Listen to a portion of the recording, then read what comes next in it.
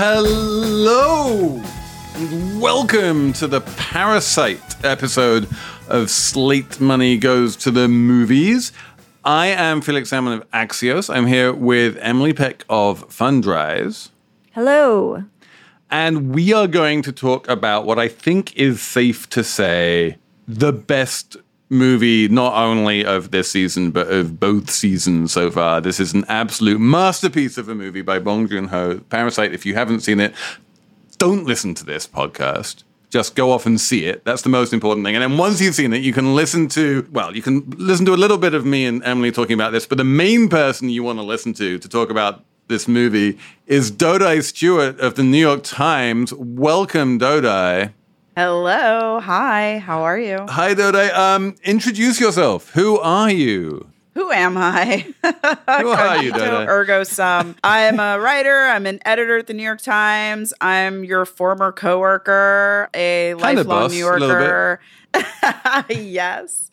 And I'm a former screenwriting major and a movie enthusiast. Any movie that you chose, it would have been amazing just for the presence of Dodai Stewart. But I have to say, this is the confluence of two absolutely perfect things. Dodai Stewart and Parasite coming together on Slate Money Goes to the Movies. Okay, so Dodai, this movie came out in 2019. Did you see it in the theater when it came out? Certainly did. Yes, absolutely. And did you leave the theater thinking, wow, that was something? Absolutely. I left the theater thinking that I actually had some hype around it, and I wasn't even prepared for like how actually good it was. I thought it was even better than it had been hyped to me. I kind of completely agree with you on this one. I felt that when I came out of the movie theater in 2019 and then rewatching it for this show, I was like, you know what? It's probably even better than that. It's kind of even better like on repeat viewing. Yeah, it's a masterpiece. I really do believe that. And I think that seeing it again, I saw some things that I didn't notice before. And also, I think just with a little space and time, I had more feelings about it. I was thinking about the pandemic also and revealing haves and have-nots and so on and so forth. Is this a parable of contemporary capitalism? Contemporary and past and future. It's just capitalism writ large, inequality, parasitical behavior, lack of trust. I think it just raises so many questions. It's so interesting, and there's so many different layers of have and have not. I mean, the very first scene is like that they're trying to get Wi-Fi, and just thinking of all of the technological issues that the pandemic raised, and public school children who couldn't do remote learning because they had no Wi-Fi or broadband. And there's so many things. There's so many ways that it's applicable. And, the fact that this family can't function without employing all these people, it's like, aren't they the parasites, Yes. Yes, they are. Yes, they are. Capital is always parasitical on labor. We learned that reading Karl Marx. And beyond. I mean, the fact that her kid needs art therapy in her mind. I don't even know what that is. Is that capitalism or is that something else? What's your theory, Dodai, for when the daughter has her first lesson with this completely unruly kid that no one can bring to heel, and she immediately knocks him into perfect behavior? How does she manage that? Well, I think probably he's been coddled and never spoken to with any kind of authority, and she probably only had to ask very nicely. Yeah, I mean, it does seem like one of the themes, like you already said, was that the rich folks in the film, the Parks, are parasites to the poor folks in the film, the Kims, and the Parks notably can't really do anything for themselves. Mr. Park can make a lot of money running some company called something or other. I don't remember, but that's all he can do. And the wife, Mrs. Park, doesn't seem to really do very much. I mean, she feeds her 3 dogs, Fufu, and what are the other 2 called? I just remember Fufu. Is one zombie? I think I wrote them down, actually. Where is this? This is important. Zuni, Berry, and Fufu. Yes. Yeah, so they're very important to her, but she can't do anything. There's a great scene after, we should say what the plot is probably briefly, but there's that great scene after the first housekeeper is fired, and you see Mrs. Park kind of like crouching in the dishwasher, and the dishwasher is just overloaded with dishes. It's clear she doesn't know how to use it or even take the dishes out or put them in. It's just like she is baffled by this and just breaking down. She's got gloves on and an apron, but she just looks completely out of her element, just to reinforce how kind of incapable these people are. Which I think gives parasites a bad name. Like, parasites are an important part of any ecosystem, and they are generally pretty self-reliant, in a certain way. Like, they require some kind of a host to live off of, but you'd think they could, like, empty a dishwasher. Mostly. Yeah, there's some basic skills I feel like people should have, right? Because you get the sense that if the Kims had any opportunity in this late stage capitalist world in Korea, they would be billionaires. Like, they just need one like foothold or something and they could maybe make it. But you don't get the sense that the Parks could do the reverse. Like, if they lost it all, right. Which I guess, spoiler alert, it goes badly for them, but I don't think they could ascend back up the ladder. But I guess that's the message of the film, is like, there is no up and down the ladder, really. So what do we think about, jumping forwards massively to the sort of dream sequence ending, where he dreams about, like, becoming a millionaire and buying the house and freeing his father? Famously, in all of the interviews, Bong Joon-ho said, like, it would take 547 years on the average Korean salary to be able to afford that house. Is this, like, plausible? Is this just an impossible dream? Can he, like, turn to crime and manage it? Is he that resourceful? What do we make of that whole scene? It's impossible, and that's why the movie ends. If he could turn to crime and make it, there'd be Parasite too. It's not gonna happen. And he put the wealth stone or whatever it was back in the water because it doesn't bring you anything except for troubles. I think he knows that. Yeah, he's hatching his plan from the same subterranean apartment they started in, right? The socks still and is he dangling even hatching from the it, or is he ceiling. just trying to give his father some hope? Yeah. Wait, should we go through the movie before we get to the ending, though, Felix? I am very always in Emily's debt for trying to impose some kind of structure on these shows. All right, Emily, what is the important thing that people need to know about the structure of Parasite? There are so many important things. Like, it's so There's layered. so many. The visual strength. That's the thing. It's like, if you haven't seen it, I remember reading the reviews before it came out and just going, I have no idea what this film is about. It makes no sense to me. And then, of course, you see it and it all makes sense. Yes, because I actually didn't see it in 2019. I also thought 2019 was last year, but fine, whatever. It wasn't. That is fine. Completely understandable. Thank you. And I thought the movie was about, like, a family that lives in a basement and, like, does murders, but that's totally not what it is about. So it is about a poor family and a rich family. The poor family are the Kims, and in the beginning, the oldest son in the Kims, gets a position tutoring the oldest girl for the Parks, which is this very wealthy family.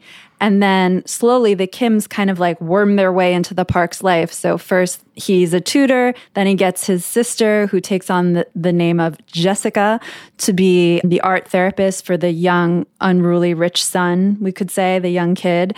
And then they bring in the father as the driver for Mr. Park. And then eventually the mother, the matriarch of the family, becomes the housekeeper. And everything seems great. And you think it's this like caper movie. And you're like, wow, they've really hatched a scheme. How are they going to pull this off? And then there's a rainstorm and everything changes. The whole movie goes sideways and it's just, you're on the edge of your seat. How's that? It's good. I like it. It's pretty good. Yeah, that was really good. And then we learn that the Kims are not the poorest family in this movie, because there is a man living in this bunker underneath the Park's beautiful home, which I'm sure Felix will want to talk about, designed by some made-up architect. There's this man who's been living in the basement for 4 years because he's hiding from creditors, and his wife was the old housekeeper, and she's been kind of like sneaking food to him and stuff, and everything turns topsy-turvy. In almost the way of like how those films from the 90s, people just kept making bad decisions. Do you know what I'm talking about? Those movies from the 90s? Yes. And you're like, please don't do that. No, don't okay, she hit her head. Get her to the hospital. Like, I know exactly. I did You're have talking those about feelings. that Peter Berg movie with the right Very Bad Things. Is that what it is? Yeah. It was like that. And you're just like, why? No, that's not. No. There was a little bit of that, but that is the plot in my head. The super subterranean, I mean, it's all, everything is done in layers here. The Kim's house is literally underground or half underground. The Park's house, you need to climb up these stairs just to get into the ground floor. It's kind of almost like a fortress in the way it's built. There's just like one narrow entrance.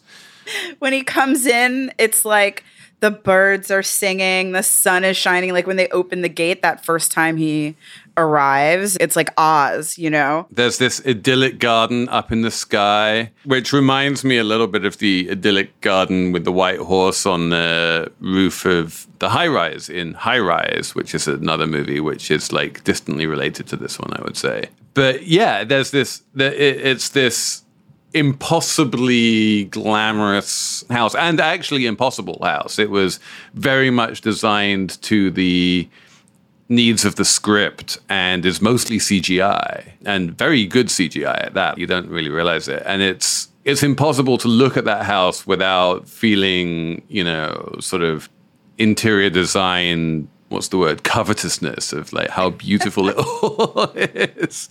But it's also soulless and keeps the Park family away from each other. It's so big that they all have their own rooms. They never seem to be in the same frame as each other. And there's very little in the way of actual family connection between them. They're all hiding things from each other.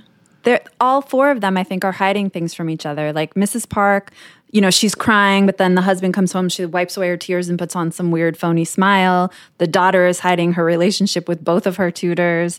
The son is like texting the old housekeeper on the sly and just has a whole secret thing. And his sister says he's totally faking. He thinks he's so thoughtful and a genius, but it's all a fake. And I don't know if Mr. Park is really hiding anything. He doesn't really have to because he's like the patriarch, boss, rich guy, leader type, right? But the Kims don't hide anything from each other. They're like a tight family. Yeah, and in fact, it's so tight that they're all in the bathroom together sometimes. And yeah, when they're trying to find Wi-Fi or trying to text, they all pile in. How do they even sit on that toilet? I puzzled over that for a while. That's where you get the Wi-Fi, is like the toilet's on this like weird platform. I don't think it's even possible. They have to go out to the alley or something. It was just a nightmare. Poor Kims. I also thought it was interesting. There are a lot of not so subtle hints about the role that the West plays or that the United States plays. And so for Jessica to have the name Jessica and say that she's from Illinois, and it gives her like instant credentials. And, the kid could be playing anything, but he's playing quote unquote Indians, which is some kind of like freedom and violence of the Western world. It's just, even that was really interesting to me. Yeah, I didn't know if it meant, I read somewhere where Bong Joon-ho said that the fact that the kid was really into quote unquote Indians and Indian culture was sort of an example of how complex things involving colonialism, kind of all of the complexity gets stripped away. And these American products are just sort of like you were saying, were just kind of prized, totally contextless, where the meaning is stripped away, but it still somehow has meaning in the movie because these people, the Parks, are kind of, they're not colonizing the Kims per se, but there's a kind of similar kind of class structure going on, don't you think? Well, and it's also like a prize for him to have a teepee, and it's a prize for them to have, it's part of their symbol of wealth that they have this kind of play acting to do and to dress up in.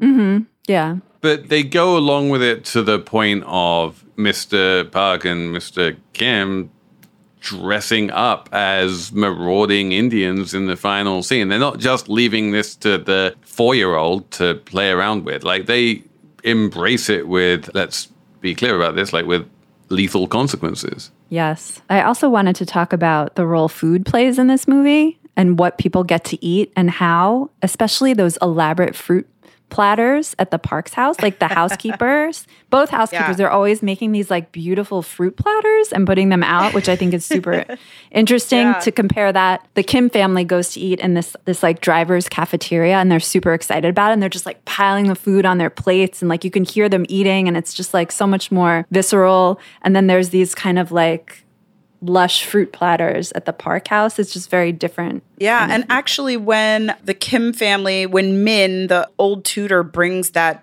stone, the wealth stone, the stone that supposedly brings wealth, the mother actually says, I wish it were food instead, because he's brought this gift. And it's like a rock, and it's supposed to be this beautiful, lucky rock. And she actually says, like, I wish it were food instead. So because what do? They wind up having to like make boxes for food, even though they can't have any food themselves. Yeah, fold the pizza boxes. For pizza they can't afford. That was another kind of pretending, like the pretending that the poor people have to do to suck up to the people with power. Like when the woman who is going to pay them for the boxes says she's going to pay them 10% less because they didn't do all the boxes perfect, and that would be bad for their brand image. Whatever. And then immediately the oldest son basically takes on this kind of simpering, kind of like tone and like the smiling kind of thing.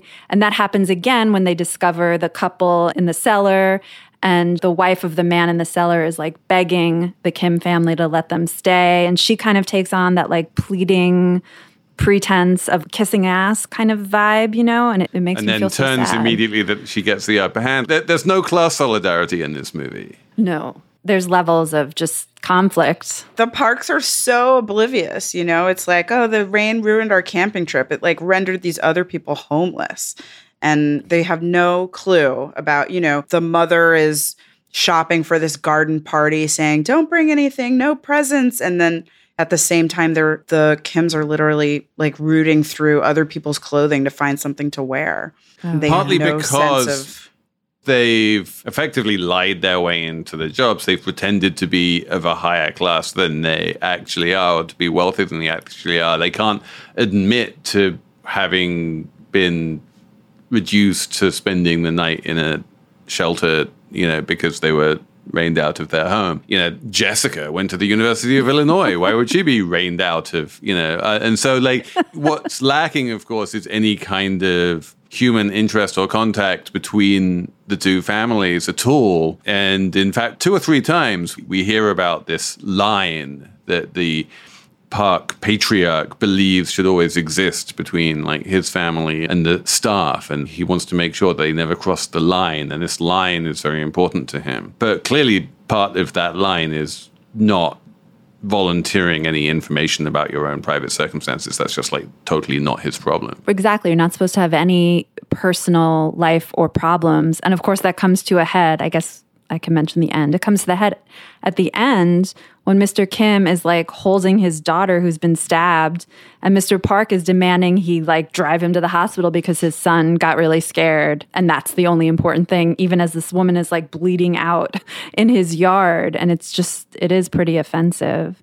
Although that makes it sound like the Park family is portrayed as villains in this movie. And I think what's really great about the film is that everyone comes across as like fully human and not as villains. Like even the rich family, they're sort of likable enough. I don't sort of see them as like bad people necessarily. It's more like they're all playing in this system of capitalism, and that's just how it has to go, kind of. I mean, I think that there is definitely something villainous about them.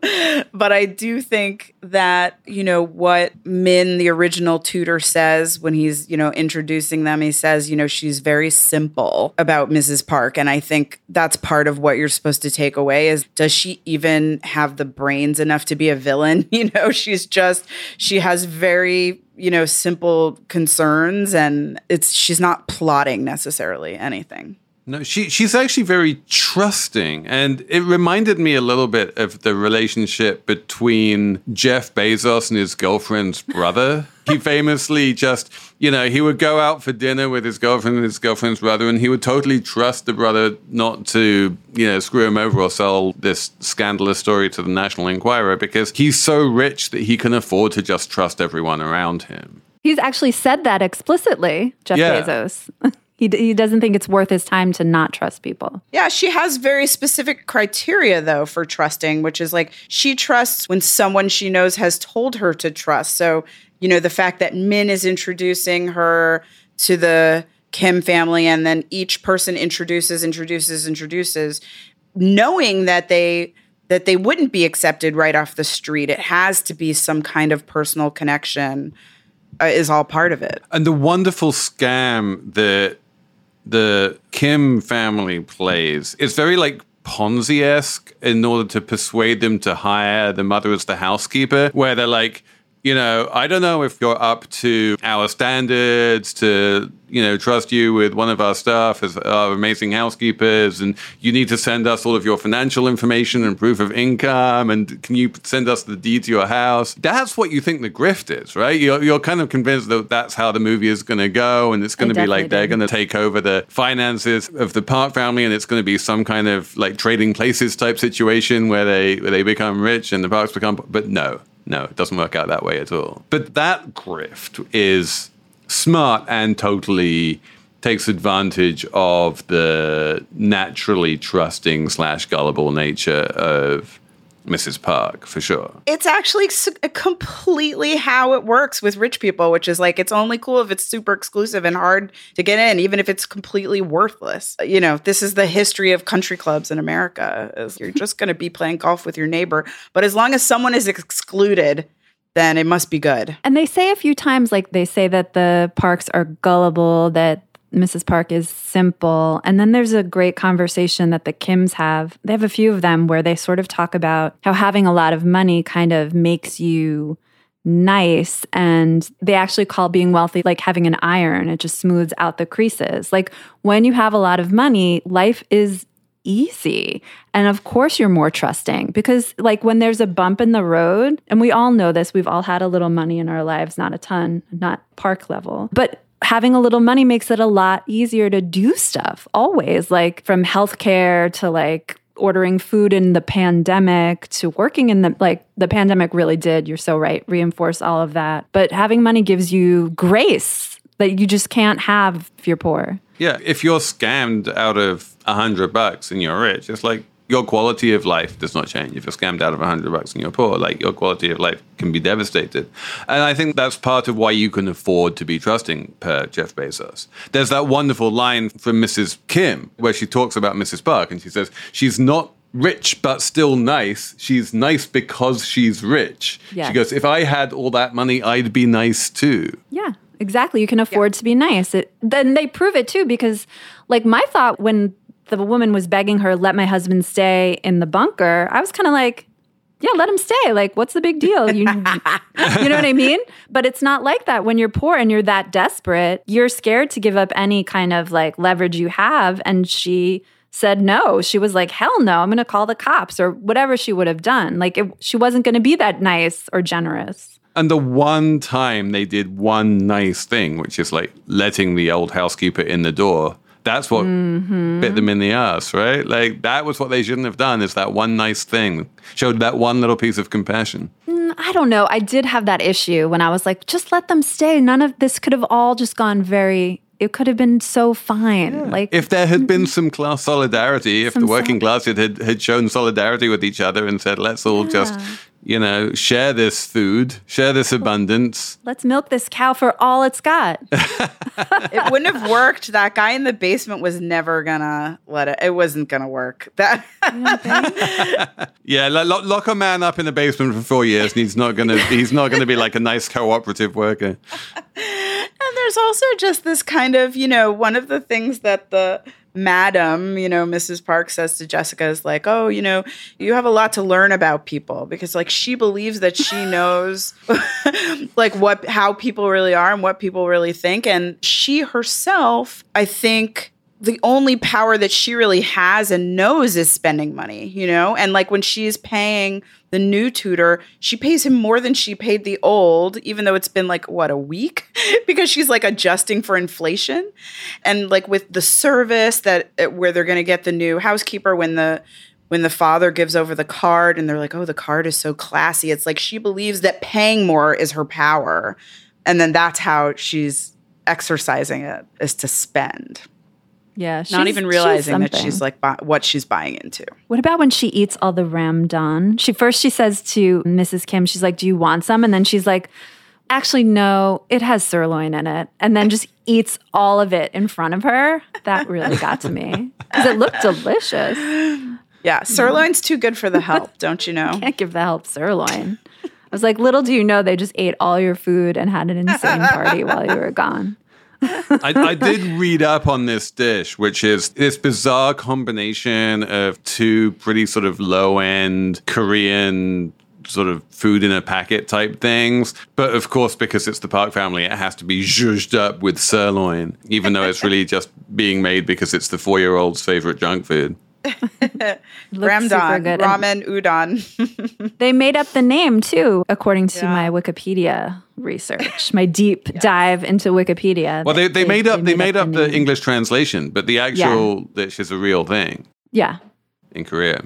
There's a lot of untranslatable things which they just needed to sort of translate somehow. The Grand Korean University became Oxford. Mm-hmm. Not Harvard because it was too obvious. Apple Card is the perfect cashback rewards credit card. You earn up to 3% daily cash on every purchase every day. That's 3% on your favorite products at Apple, 2% on all other Apple Card with Apple Pay purchases, and 1% on anything you buy with your titanium Apple Card or virtual card number. Visit apple.co/card calculator to see how much you can earn. Apple Card issued by Goldman Sachs Bank USA, Salt Lake City branch. Subject to credit approval. Terms apply. Hello, I'm Imi Harper. On the Slow Newscast from Tortoise, I tell the story of how a Hong Kong billionaire was silenced. I got bombs thrown into my house. I got people came here, ransacked my computer. And I got people threatening me. I got this and that, but I'm safe. And what it reveals about the freedoms Hong Kong no longer enjoys. Listen to Hong Kong's rebel billionaire on the Slow Newscast, wherever you get your podcasts.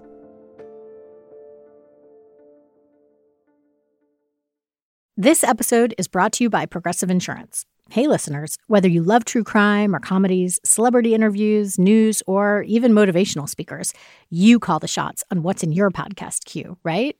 And guess what? Now you can call the shots on your auto insurance too. Enter the Name Your Price tool from Progressive. The Name Your Price tool puts you in charge of your auto insurance by working just the way it sounds. You tell Progressive how much you want to pay for car insurance. Then they'll show you a variety of coverages that fit within your budget, giving you options. Now, that's something you'll want to press play on. It's easy to start a quote, and you'll be able to choose the best option for you fast. It's just one of the many ways you can save with Progressive Insurance. Quote today at Progressive.com to try the Name Your Price tool for yourself and join over 28 million drivers who trust Progressive. Progressive Casualty Insurance Company and Affiliates. Price and coverage match limited by state law. And also, I mean, I think, the Kim family, I don't know, as you said, Emily, I don't know what the Park family father does.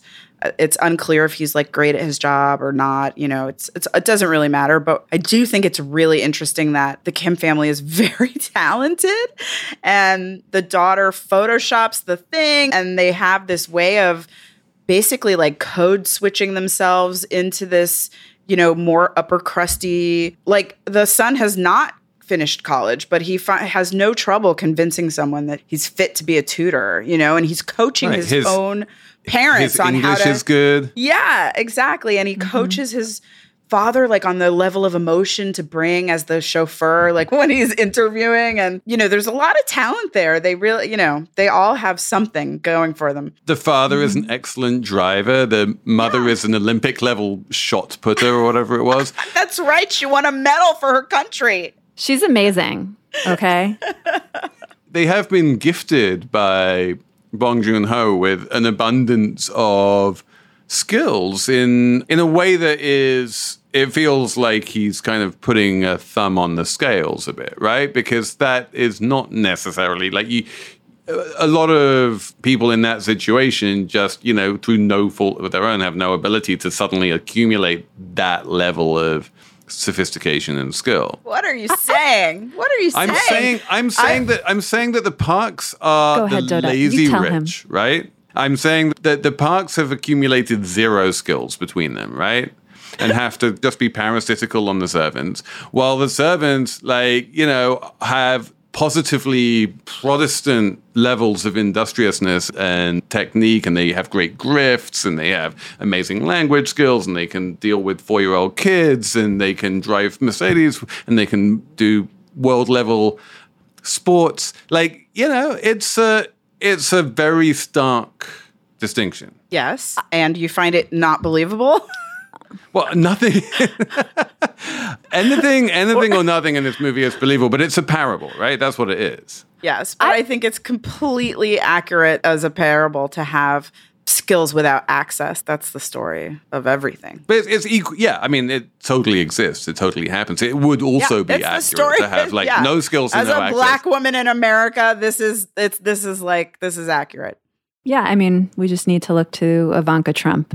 But what I was going to say is, it's interesting to me that this movie, which is so perceptive about class and which portrays the Kim family, poor family, in such a great and as really smart and skilled and hardworking as I believe most low-income people who are trapped in the lower classes in America are. But it's interesting that it took a Korean filmmaker showing Korean society and how stratified the class structure is to be a hit in the US. And I'm wondering, a movie like this doesn't get made the same way in the US. In the US, the poor family wouldn't be portrayed in that way like you're talking about. I don't think, Felix, where they're super smart and hardworking and scrappy. There's always some other weird elements of racism and classism that get kind of mished up in there. I just think it's notable that this takes place in Korea and not in the US, right? The one it brought to mind, as I mentioned earlier, was Trading Places, right? Definitely, the smartest guy in the film is the penniless Black guy, Billy Ray Valentine, who turns out to be the sort of hero and mastermind of the whole thing. It is a trope in American movies, but it's never quite as cutting as it is here. Yeah. And in the American movie, the poor family would be victorious. The fantasy ending would have been the real ending if this was an American Hollywood story, right? They would be able to pull themselves up by their bootstraps. But this movie is just no, that's not how it works, which I don't think they could have done it if it was an American film necessarily. Yeah, because if you have that level of cunning and intelligence and fundamental goodness, in an American movie, that needs to be rewarded somehow in the end with some kind of victory. Yeah, because we have a myth of Protestant work ethic and industriousness here that we feel the need to perpetuate. The slogan, the sort of emotional heart of the movie, happens at the shelter where they wind up after they're flooded out, and Mr. Kim says to his kid, basically, the only plan that ever works is no plan, because if you make a plan, it's all going to get fucked up. We're not rich enough to be able to afford plans. The plans are for the rich, basically. That is so true, though. I think of that a lot with financial planning and everyone used to save for retirement and don't look at your investments and then that's for rich people. Other people need to spend their money right away. You can't afford to have a long-term financial plan for your retirement if you're living paycheck to paycheck. Plans definitely are for the rich. Kindness and plans, right? Yeah, and I think also just the fact that the thing that does them in is this kind of, we'll call it an act of God, the rain, which is nobody's fault, but affects these two families very differently, is also just, again, the pandemic, Hurricane Katrina, anything that you can think of where the inequality becomes a recognizable crisis level, even though it's been there all along. And I think that's part of the, you can't make plans, because at any moment, it could rain too hard and you can be homeless. You know what I mean?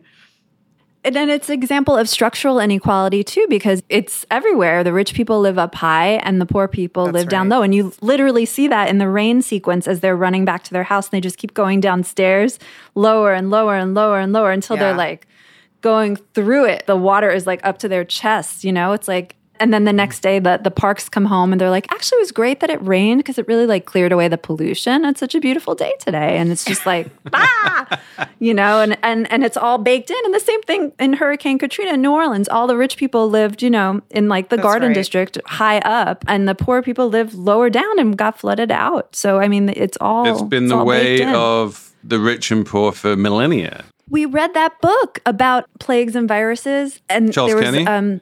Yes, the Charles Kenny book. And there was that bit about malaria in the colonies. And rich people didn't get malaria as much because they lived higher up. So there weren't as many mosquitoes around as for the poorer classes. And they also drank gin and tonics, and the tonic water had quinine in it. And so, like, they didn't get diseases. It's so easy. Literally, in the case of at least 3/4 of the Park family, is effortless to live this life of complete insulation from harm and, until some crazy headline-grabbing news event happens to you. I don't know if you remember, but when the Kims are having their party because the Parks have gone camping, Mrs. Kim says to her husband, the husband's kind of like bragging and like imagining they could actually live in this house and the son will marry into the family, blah, blah, blah. And the wife says to the poor husband, Mr. Kim, she's like, give me a break. What if the Parks came home right now? What would you do? It would be like turning on the light and the cockroaches scatter underneath back into the shadows. She literally says that to him. And he gets really upset. Which, yes, first of all, telegraphs to you exactly what's about to happen. Did not notice that the first time I watched it.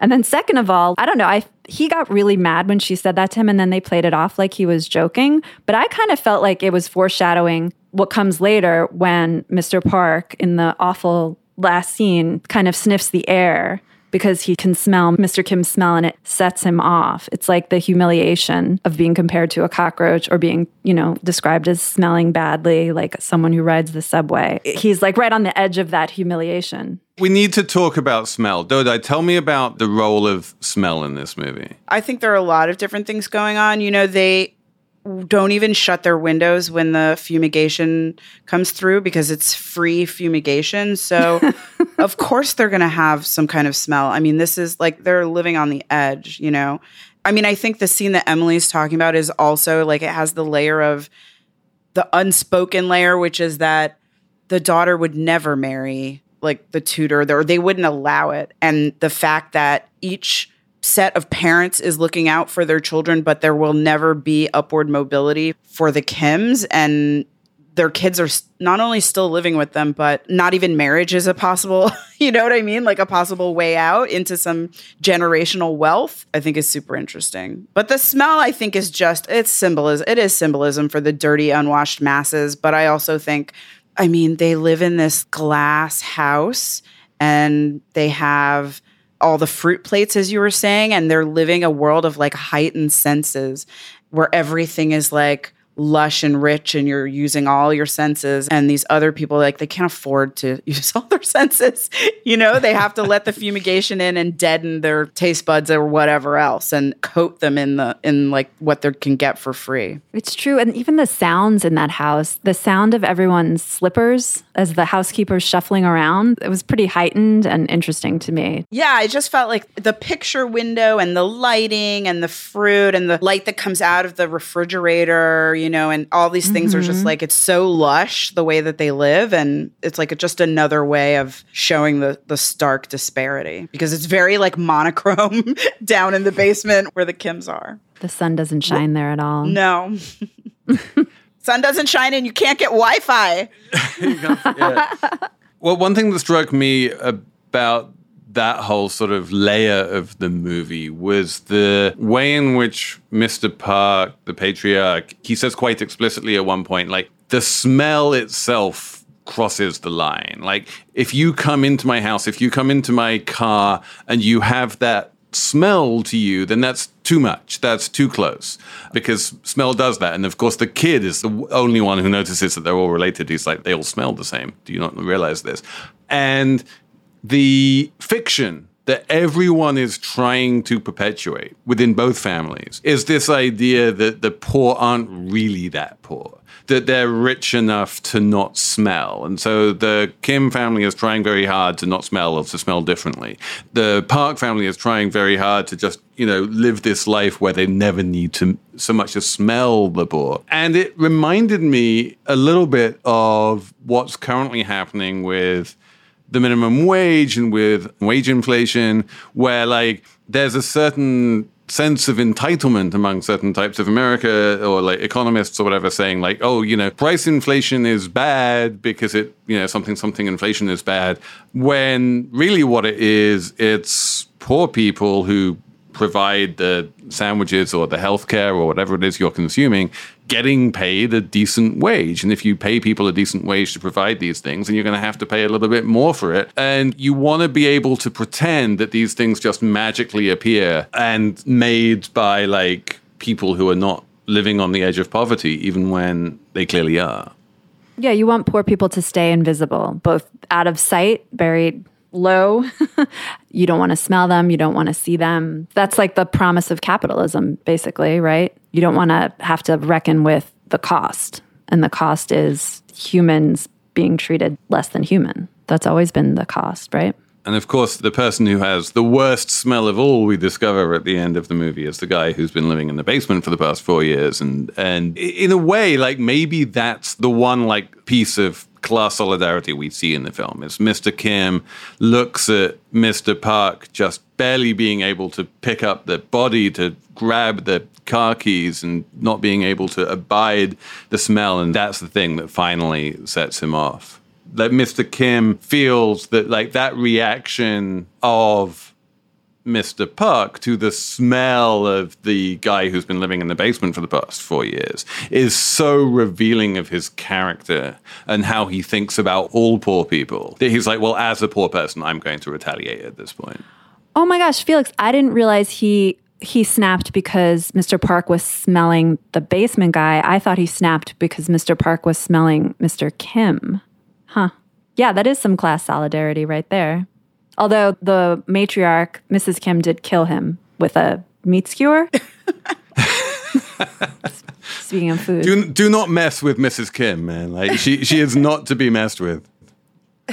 No, I think she's like a low-key, Mrs. Kim and the former housekeeper, they're like the low-key heroes of the film. Like she kind of had her wits about her the whole time. I realized I didn't catch this myself, but I was reading something and there's a scene where the Kims are all drinking beer together. They've just gotten some money.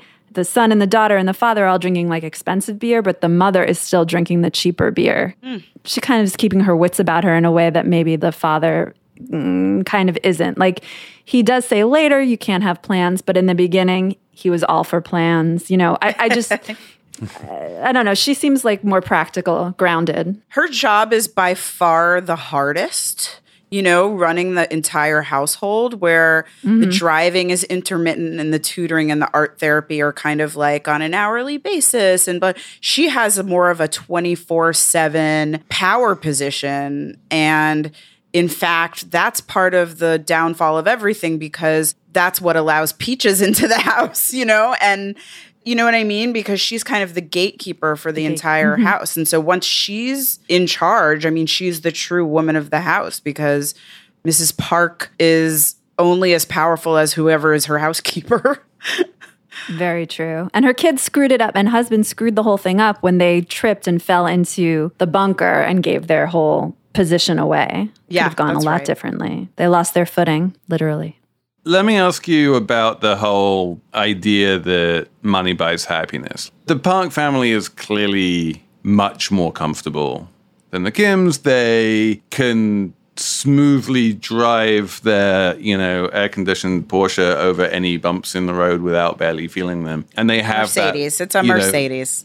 Sorry, Mercedes. And they have that cocoon that they live in. And the Kims are struggling and subterranean. And yet there does seem to be this kind of, I don't know, which family would you say was the happier family?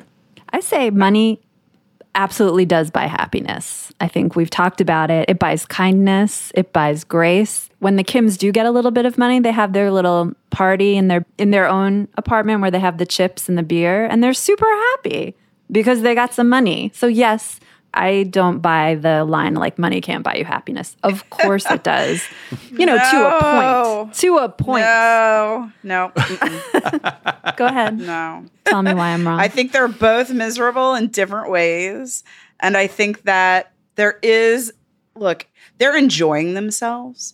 Happiness is like a true inner emotion no one in this movie has any happiness. The mother is like distraught and crying all the time. Mrs. Park, despite being rich, she is completely alienated from her children. When she does have some kind of like intimate moment with her husband, they don't even face each other. They keep their pajamas on. I don't think that there's any kind of like joy there. Comfort, yes. Happiness, I don't think so. And I think the moment that you're talking about for the Kim family, again, it's like they have a fun time drinking. They're sitting there with anxiety about being discovered. They're talking about what would happen if the family comes home.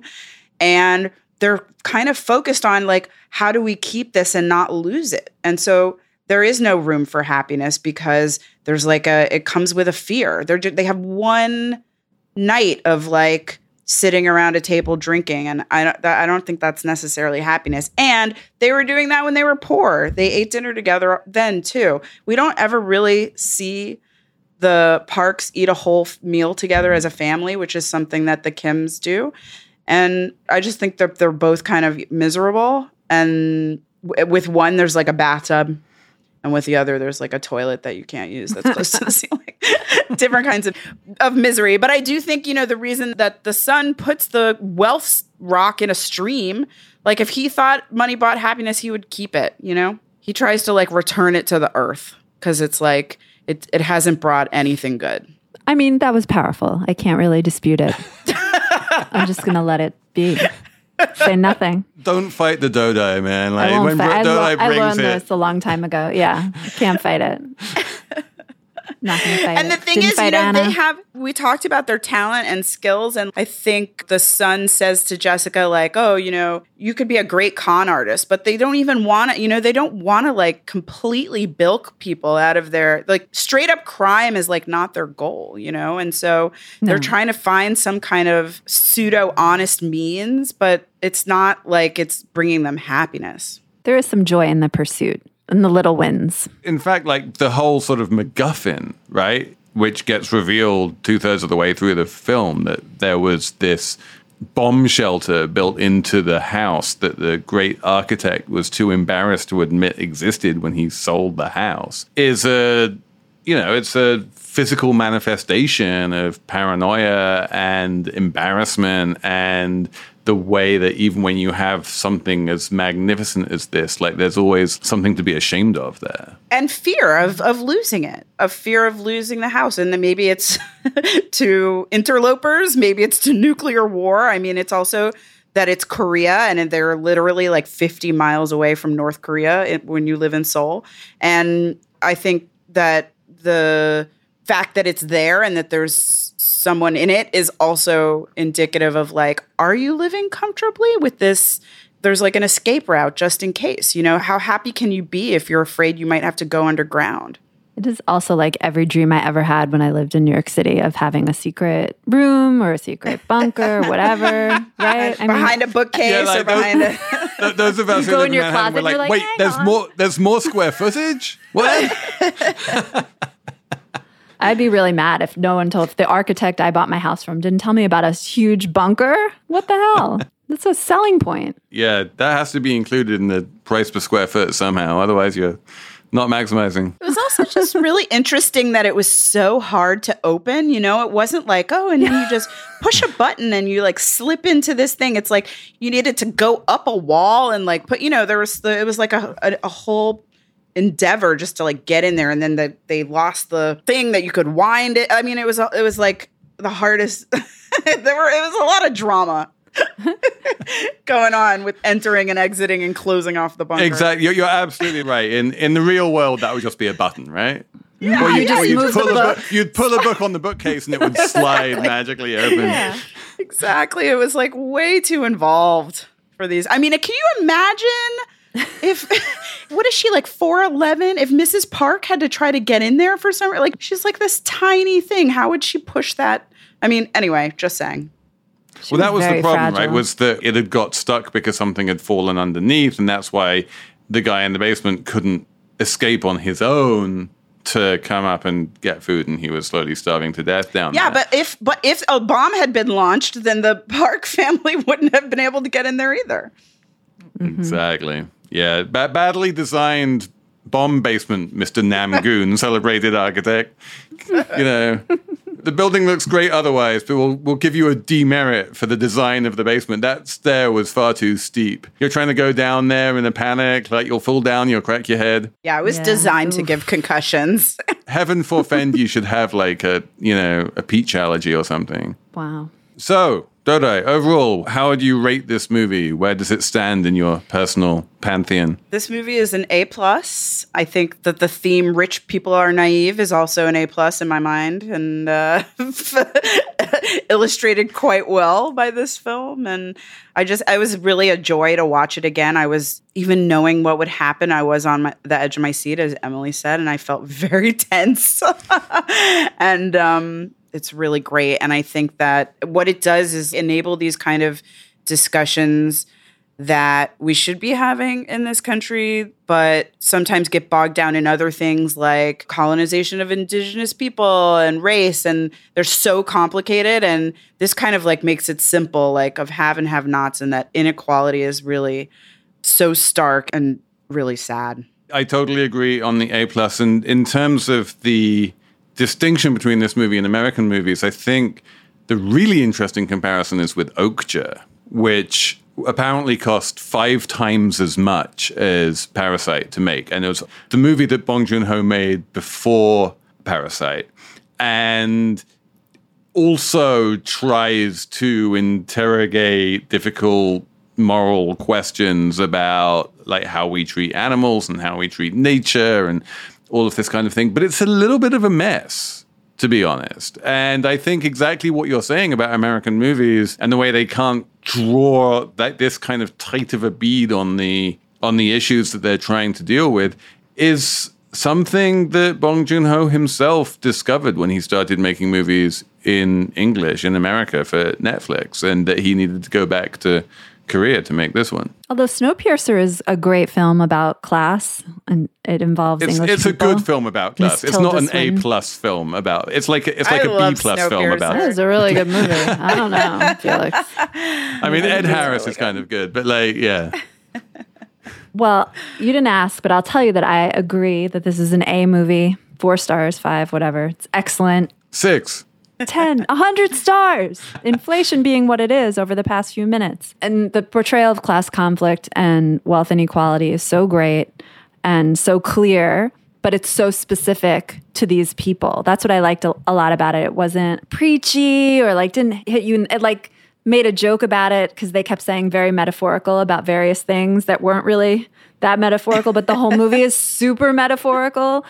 And yet at the same time, it's so specific to these individual characters, and no one comes across, to me anyway, as a caricature. Maybe the basement guy, but not even the basement guy. They all come across as individuals and humans. He studied Morse code. He studied Morse code. Yeah, exactly. Yes. It's so deep. It's really deep. Everyone is a person. It's like one of the rare movies about class and inequality where everyone gets to be fully human. And you can't say that about Snowpiercer, I don't think. I would have to go back and rewatch it, but I don't think you can say the same for that. No, I don't think anyone gets to be fully human in Snowpiercer. No. I want to watch it now. It was so good. Dodai Stewart, thank you for coming on. We needed you for this one. We are very happy that we alighted on the perfect combination of Dodai Stewart and Parasite.